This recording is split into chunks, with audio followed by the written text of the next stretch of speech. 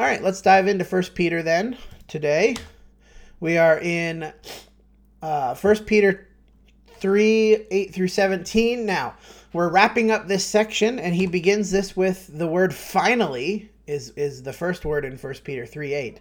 Finally what? Again, we're going back to, and I'm going to read this one more time. I promise this will be one of the last times we go back to these verses, but they are pivotal verses, so we're going to read them again. 1 Peter 2, 9 through 12. But you are a chosen race, a royal priesthood. Maybe you'll have memorized this by the end. A holy nation, a people for his own possession, that you may proclaim the excellencies of him who called you out of darkness into his marvelous light. Once you were not a people, but now you are God's people. Once you had not received mercy, but now you have received God's mercy. Beloved, I urge you as sojourners and exiles to abstain from the passions of the flesh, which wage war against your soul. Keep your conduct among the Gentiles honorable, so that when they speak against you as evildoers, they may see your good deeds and glorify God on the day of visitation. Again, wrong one. These are the verses that... Excuse me, I'm having some bad allergies. These are the verses from which the others follow, right? So he says, you were not a people, now you're God's people. Why? To proclaim his excellencies. Now keep your conduct among the Gentiles honorable, right? And then the among the Gentiles is important there. Again, not among non-Jews, although they were non-Jews, but really his emphasis, I think, non-believers. Then he talks about the government. Then he talks about masters who are unjust. Then he talks about husbands who may not be obedient to the word. Then he talks about husbands with wives. This is all flowing out of this. And so the final section here, when he says finally what? The last explanation, the last part of the explanation of these verses, of the keeping your conduct honorable so that when they speak against you as evildoers, that the last part of this explanation of your role as God's holy nation and the royal priesthood, this is the last part of that. We did all the being subject, that was part of it. This next section of the text is the last part of it. So 1 Peter 3, 8 through 9. 1 Peter 3, 8 through 9. Finally, this is the last part of it. Again, all of you have unity of mind, sympathy, brotherly love, a tender heart, a humble mind. Do not repay evil for evil or reviling for reviling, but on the contrary, bless. For this you are called that you may obtain a blessing. And again, this makes sense in light of what we've talked about. This final set of instructions in regards to this particular role of the church, that we're keeping our conduct among non-believers honorable. Finally, have unity with each other. Be sympathetic toward one another. Have brotherly love. Have a tender heart. These attributes that are key attributes for a Christian who is living in the midst of a people that do not belong to God, that don't care about God, that don't want to be with God, band together. Because again, what did he say? You were not a people before, but now you are God's people. You are the holy nation, the royal priesthood, the people for God's own possession. You are all in this together, right? So these words are all about unity, right? They're all about fellowshipping and having some sort of attitude toward one another, right? Excuse me. So the second part of that, do not repay evil for evil. Well, again, what did he just get done talking about in these verses, right? He just got done talking about the government. Maybe the government's going to mistreat you. The masters who are unjust. The husbands who do not obey the word. And he didn't really say it with the husbands and wives, but the implication is the same when he uses the word likewise. Don't repay evil for evil. Don't do that. And on the contrary, be a blessing to other people. Even people who do not belong to God, even people who are not part of the group, even people who may be treating you badly. Treat them well. Be a blessing to them well. 1 Peter 3, 10 through 12, this quotation, for whoever desires to love life and see good days, let him keep his tongue from evil and his lips from speaking deceit. Let him turn away from evil and do good. Let him seek peace and pursue it. For the eyes of the Lord are on the righteous, and his ears are open to their prayer, but the face of the Lord is against those who do evil. What's his point in this quotation here? How we act is ultimately going to be the determining factor of whether we actually are in the group, right? This group that he called us to be in when we started with these words here. You are a chosen race, a royal priesthood, a holy nation, a people for his own possession. He called you out of darkness. Well, if you keep doing the things of darkness, right, which is what these are the things of darkness, the evil tongue, the speaking deceit, the doing evil, the causing conflict instead of peace, right? Those are the opposite of the thing that we've been called to do. So these are the attitudes, these are the actions that would prevent us from being in the group, and suddenly we would be not a people again, right? We'd be not in the group anymore because of these actions. So this finally section of the text, some overall instructions, not specific to any sort of relationship that he's already talked about, but having unity of mind. Well, how would we have unity of mind? Well, that comes from our shared understanding of God's instructions for us, right? That comes from our shared understanding, the knowledge that we have of Scripture, the sympathy for one another. I like that word sympathy. What does that mean? It means that we are thinking about how each other feels. We're not just having this head knowledge thing, unity of mind, right? It's not just about our head, but how do we feel towards one another? How do we feel when each other is suffering or each other is struggling or we see the difficulties of our fellow Christians? How do we feel about that? The brotherly love that we share, that we feel like a family, right? That we have a tender heart, the compassion for one another, and then a humble mind, that we're not thinking, oh man, I'm so great. Look at all these schmucks in the world. We're so awesome because we're Christians and we're better than you. Like, that's the exact opposite, right? Having a humble mind, understanding that you're only so because of the grace of God. And isn't that what Paul was talking about when we talked in Wednesday about it was not by works, but by grace, the remnant of Israel who is left by grace. So don't be so arrogant. Oh, I'm so great and they're so horrible, right? Do not repay evil for evil. These ideas, these instructions, this final set of instructions for how to keep our conduct among the Gentiles honorable, among those who do not believe. The next section of the text then, 1 Peter 3, as he talks about this example of the Lord, 1 Peter 3:13 through 15. Now, who is there to harm you if you are zealous for what is good? Now, what's the implied answer? Well, there might be someone to harm you, but it's not God. But even if you should suffer for righteousness' sake, you will be blessed. Have no fear of them. Who's the them?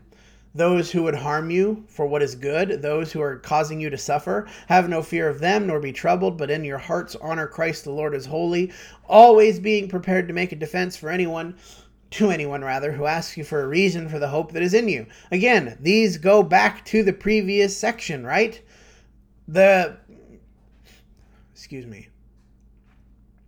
being subject to every human institution. Well, maybe the human institutions are causing you to suffer. Maybe those are who are harming you for what is good. Or maybe it's your master. Servants, be subject to your masters. Maybe they're mistreating you, causing you to suffer. And again, the them there is fundamentally important, right? Have no fear of them, even those who are causing you to suffer for righteousness' sake. Maybe it was husbands and wives. We know he says, again, maybe your spouse is an unbeliever. So maybe there's a cause for suffering there. But what? Rather than, as he said previously, rather than repaying evil for evil, instead do what? Well, be prepared to give a defense. Give a reason for why you are acting the way you are. Why are you submitting to the government even though they're horrible people? Why are you acting good why are you treating your boss with respect? Don't you know your boss is a schmuck? Why are you treating your spouse nicely even though they mistreat you all the time or are selfish? Like, all of these things that we have, maybe our friends ask us or our coworkers ask us or our family members ask us, right, about the attitude that we have towards the world, and hopefully it should be the attitude of the sympathy and the unity. Why are you at church all the time? Why do you spend so much time with your fellow Christians? Why do you always skip whatever? It could be whatever. Why do you not let your kids go to stuff, instead have them come to church? It could be any number of things, right? The whys that people ask, all the whys that the world asks. Be prepared to tell them why, right? And what's the ultimate answer? We're honoring Christ the Lord as holy. That's why, because of Christ and what he did for us. You need to have always prepared, and if you haven't done this, you need to do this next week or maybe this weekend. You need to have something that you are prepared to say when people ask you why you do things as a Christian. Now, maybe they're not going to ask it that way. Why are you acting like a Christian? Maybe they don't know that. But when they ask you why you do things, and you know it's because you're a Christian and because God said to do them, You need to have a thing prepared to say to them about your motivation, your love for God, Jesus' sacrifice for you, your desire for pleasing Him, your, I don't know, self-sacrifice, whatever you want to put in there. But you need to be prepared to have that, right? You need to be ready to give that. It doesn't have to be long. It doesn't have to be complicated. It doesn't have to be pretentious. But it will be a little bit weird. It will sound weird to people if you say religious things in normal conversation. It does end up sounding weird to a lot of people, and that's fine. But you need to have something ready to give them, something ready to say to them. Because again, what did he say? Keep your conduct among the Gentiles honorable, so that when they speak against you as evildoers, well, that might be part of this too. When people are speaking against us as evildoers, well, I have a reason why I'm doing it. I'm prepared to give a defense. I'm prepared to talk to you about who God is and what God expects and the resurrection or whatever. Could be any number of things. We have to be prepared to talk about these things, to give that defense as we are thinking about our persecution and our suffering. Now, the thing that he says next is the explanation of it, right? 15 through 17, yet do it with gentleness and respect, having a good conscience, so that when you are slandered, those who revile your good behavior in Christ may be put to shame. For it is better to suffer for doing good, if that should be God's will, than for doing evil. What do we see here as we are thinking about how we engage with the lost? Gentleness, respect. What is that, having a good conscience? Well, there's times when we're doing what's right. We're doing good things. We're doing righteous things. And we're doing those in public. But sometimes when nobody's around, we're really not doing what's right. Right? When it's just us and our families, or it's just us by ourselves, we're not doing the right thing. We're just doing the right thing in public because God tells us to. We don't want to damage the reputation of the church. But when it's just us by ourselves, we're not really doing righteous things and having righteous attitudes. Well, that would prevent us from being able to do this with a good conscience, right? Do it with gentleness and respect, having a good conscience. If you're having this sort of double life, you can't give a defense for the reason for the hope that is in you with good conscience. You don't have a good conscience. You're doing this sort of halfway Christianity thing.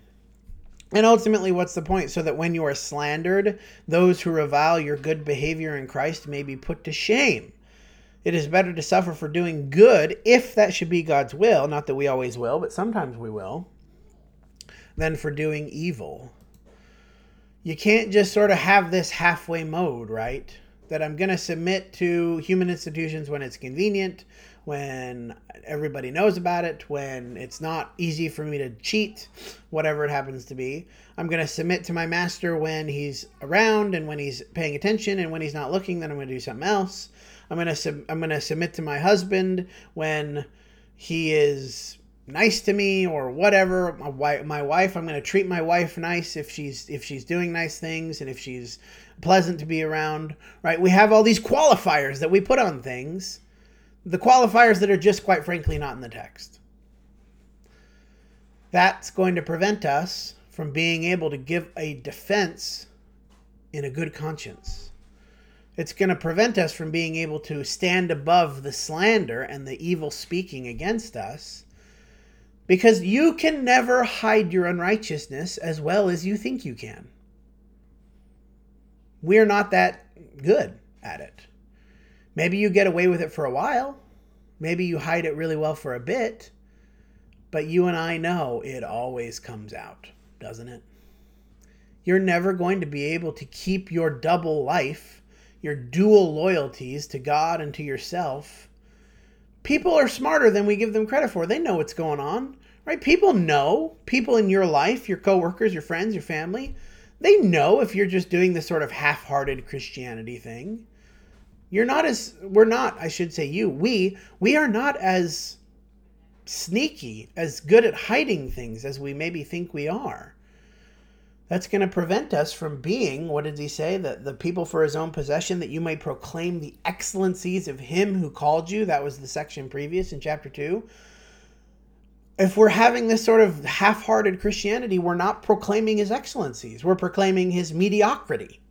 Oh, that God that they serve, he's just a mediocre God. Look how mediocre all his followers are.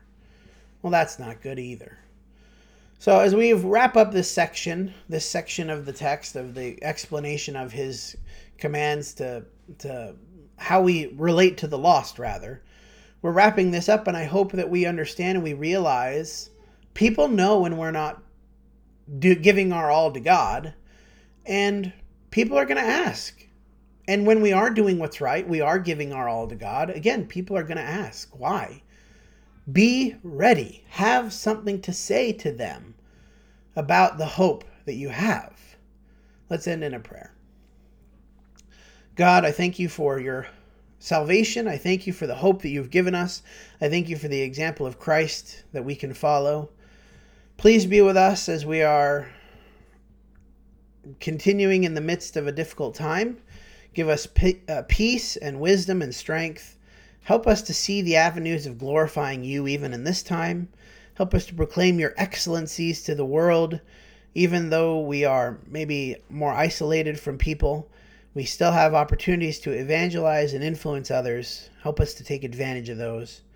We're thankful for your love and for the blessing that you give us every day. We ask you please be with those who are fighting COVID and those who have it already. Be especially with Sarah and the people in her facility. Give them strength. We love you and we thank you for your Son. In Jesus' name, amen.